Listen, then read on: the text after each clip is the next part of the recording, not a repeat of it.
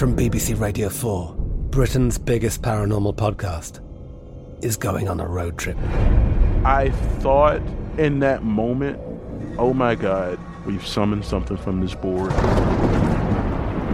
This is Uncanny USA. He says, somebody's in the house, and I screamed.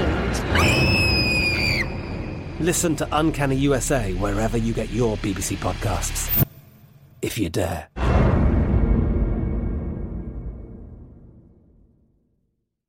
The journey to a smoke-free future can be a long and winding road. But if you're ready for a change, consider taking Zyn for a spin. Zyn nicotine pouches offer a fresh way to discover your nicotine satisfaction. Anywhere, anytime. No smoke, no spit, and no lingering odor. Get in gear with the Zyn 10 Challenge and enjoy 10 smoke-free, spit-free days for just $5.95. Order online and start your new journey today. Warning, this product contains nicotine. Nicotine is an addictive chemical.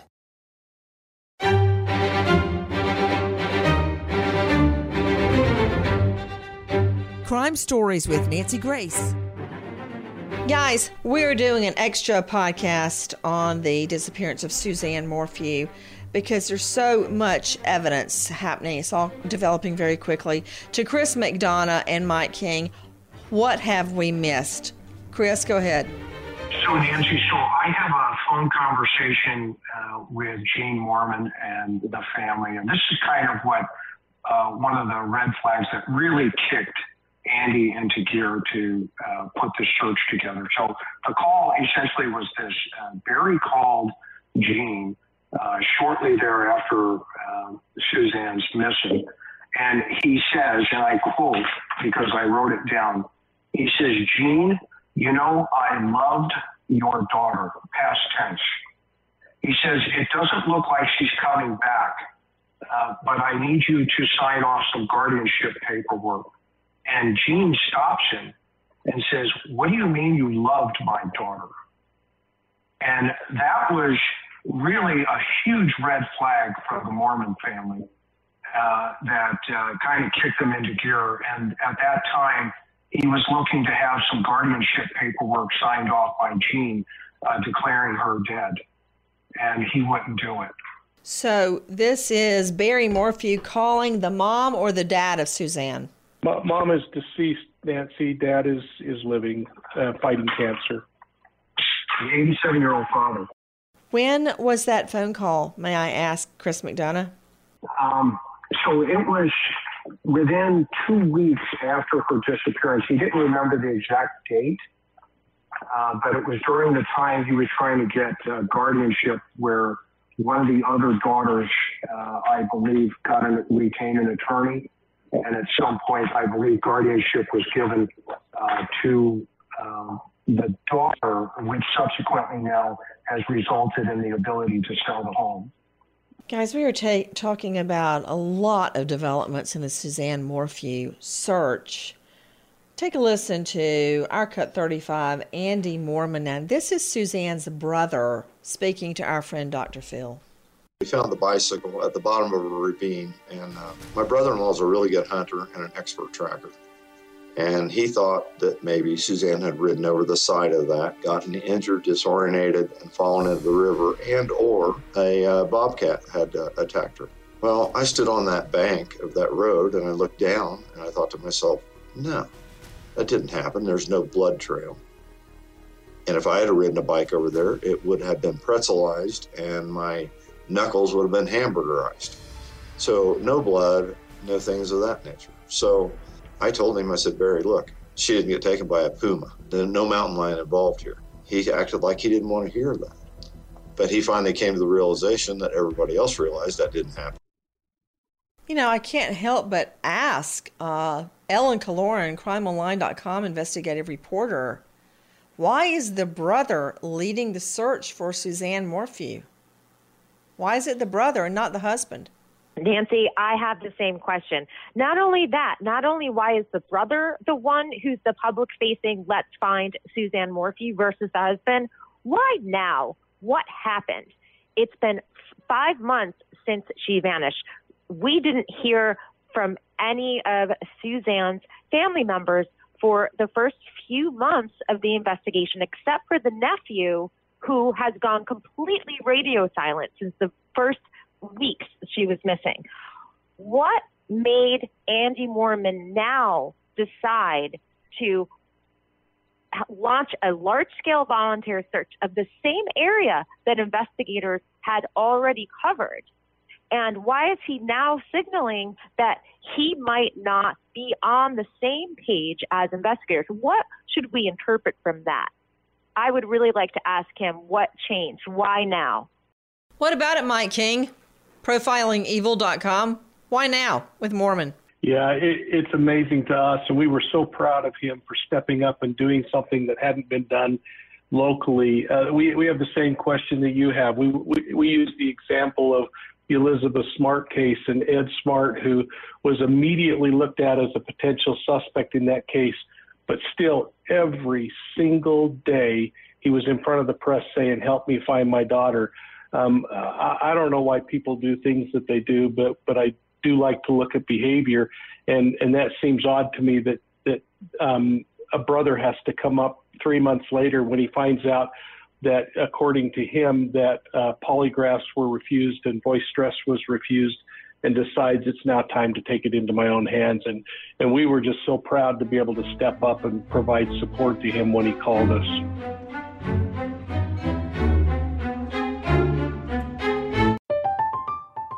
I'm Katya Adler, host of The Global Story.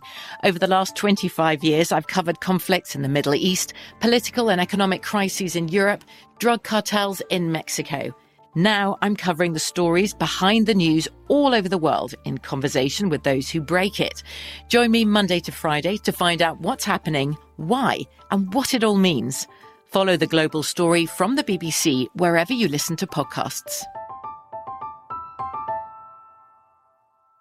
Trinity School of Natural Health can help you be part of the fast-growing health and wellness industry. With an education that empowers communities, Trinity grads can change lives by applying natural health principles and techniques in holistic practices or stores selling nourishing health products. Offering 19 online programs that fit your busy schedule, you'll get training to help turn your passion into a career. Enroll today at trinityschool.org. That's trinityschool.org.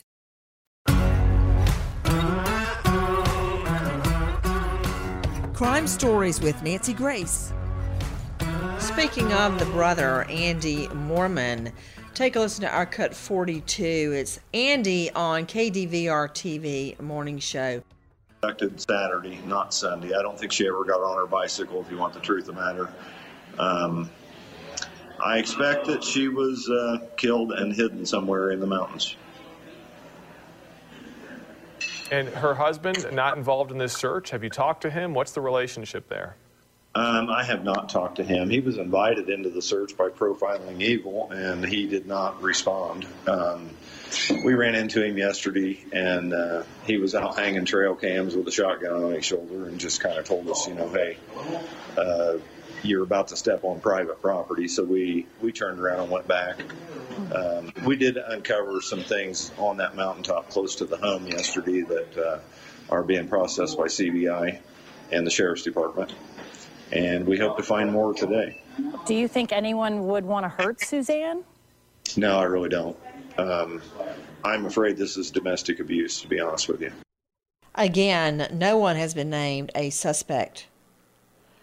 To Mike King on ProfilingEvil.com, do I understand Andy Mormon, this is Suzanne's brother, to say he was out leading a search, that he found items on the top of a mountain that had been handed over to the CBI, Colorado Bureau of Investigation, and that during the search they ran into Barry Morphew, the husband, who directed them, warned them that they were getting on private property and were turned away? That was the report that we received from Andy directly, and he had firsthand knowledge of that. The other thing that was impressive about that was that Andy, because of the organized search that he put together, there were like 700 people over the course of 5 days that showed up to search for this guy.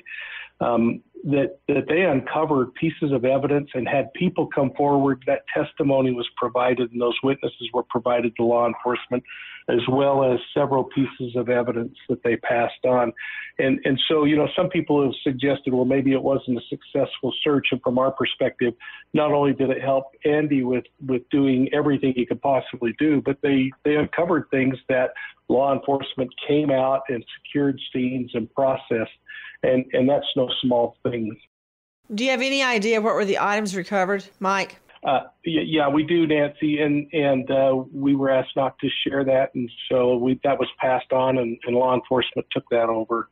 An item, a personal item near the scene. What item was that, Mike? We've heard all kinds of different speculation, and that's what it would be at this point. We've never heard law enforcement step up and say what it was.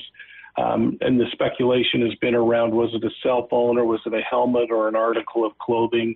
I think somewhere along the line I heard that the cell phone was excluded as that piece of property that was discovered, but frankly, we just don't know.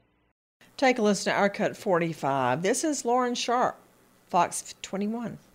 For the first time, responding to allegations made by Suzanne's side of the family that he refused polygraphs, saying, "I've never been asked to do a polygraph. There is nothing that I'm hiding. I have given 30 hours of testimony to the FBI and the CBI.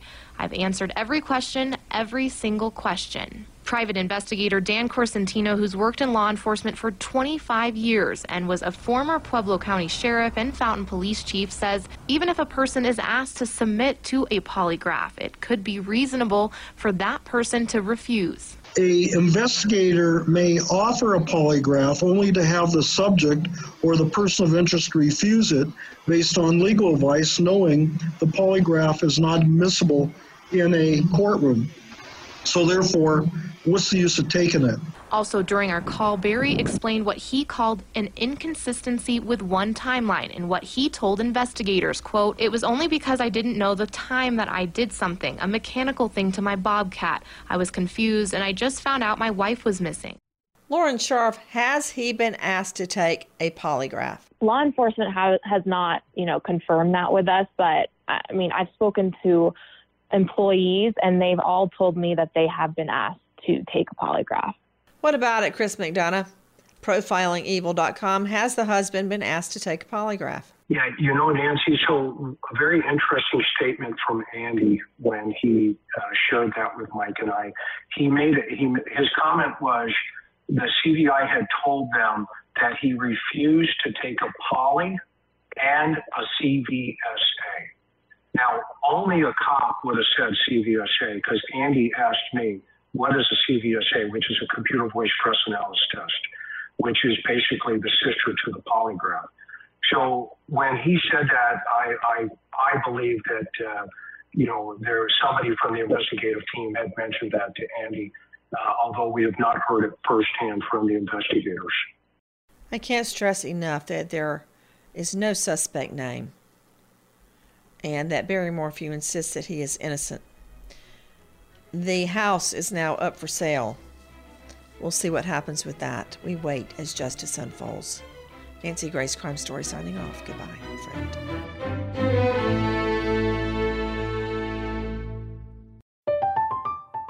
I'm Katya Adler, host of The Global Story. Over the last 25 years, I've covered conflicts in the Middle East, political and economic crises in Europe, drug cartels in Mexico. Now I'm covering the stories behind the news all over the world in conversation with those who break it. Join me Monday to Friday to find out what's happening, why, and what it all means. Follow The Global Story from the BBC wherever you listen to podcasts. Trinity School of Natural Health can help you be part of the fast-growing health and wellness industry. With an education that empowers communities, Trinity grads can change lives by applying natural health principles and techniques in holistic practices or stores selling nourishing health products. Offering 19 online programs that fit your busy schedule, you'll get training to help turn your passion into a career. Enroll today at trinityschool.org. That's trinityschool.org. Pause for a big thank you to our partner making today's program possible. It's Dexcom. With the new Dexcom G7, you get better diabetes results without those awful finger sticks. It sends your glucose numbers to your compatible phone or to your watch, so you can always see where you are and where you're heading. See how food and exercise affect your glucose. It makes it easier to spend more time in range and lower your A1C. Take more control of your diabetes with the #1 recommended CGM brand. It's so easy to get started today at Dexcom.com. Dexcom.com. Dexcom data on file 2023. If your glucose alerts and readings from the G7 do not match symptoms or expectations, use a blood glucose meter to make diabetes treatment decisions. For a list of compatible devices, visit Dexcom.com/compatibility. Thanks, Dexcom, for being our partner. If a new house is on your wish list in the next 5 years, grow your savings faster and experience your dreams with an Ohio Homebuyer Plus account from Kemba Financial Credit Union. A savings account specifically designed to save for a new home, where you can earn 7% APY, a $500 matching bonus, and a $1,500 mortgage closing cost credit. Learn more at Kemba.org. Offer expires March 31st, 2025. APY equals annual percentage yield. Restrictions apply. NMLS 292230. Equal housing lender. Federally insured by NCUA.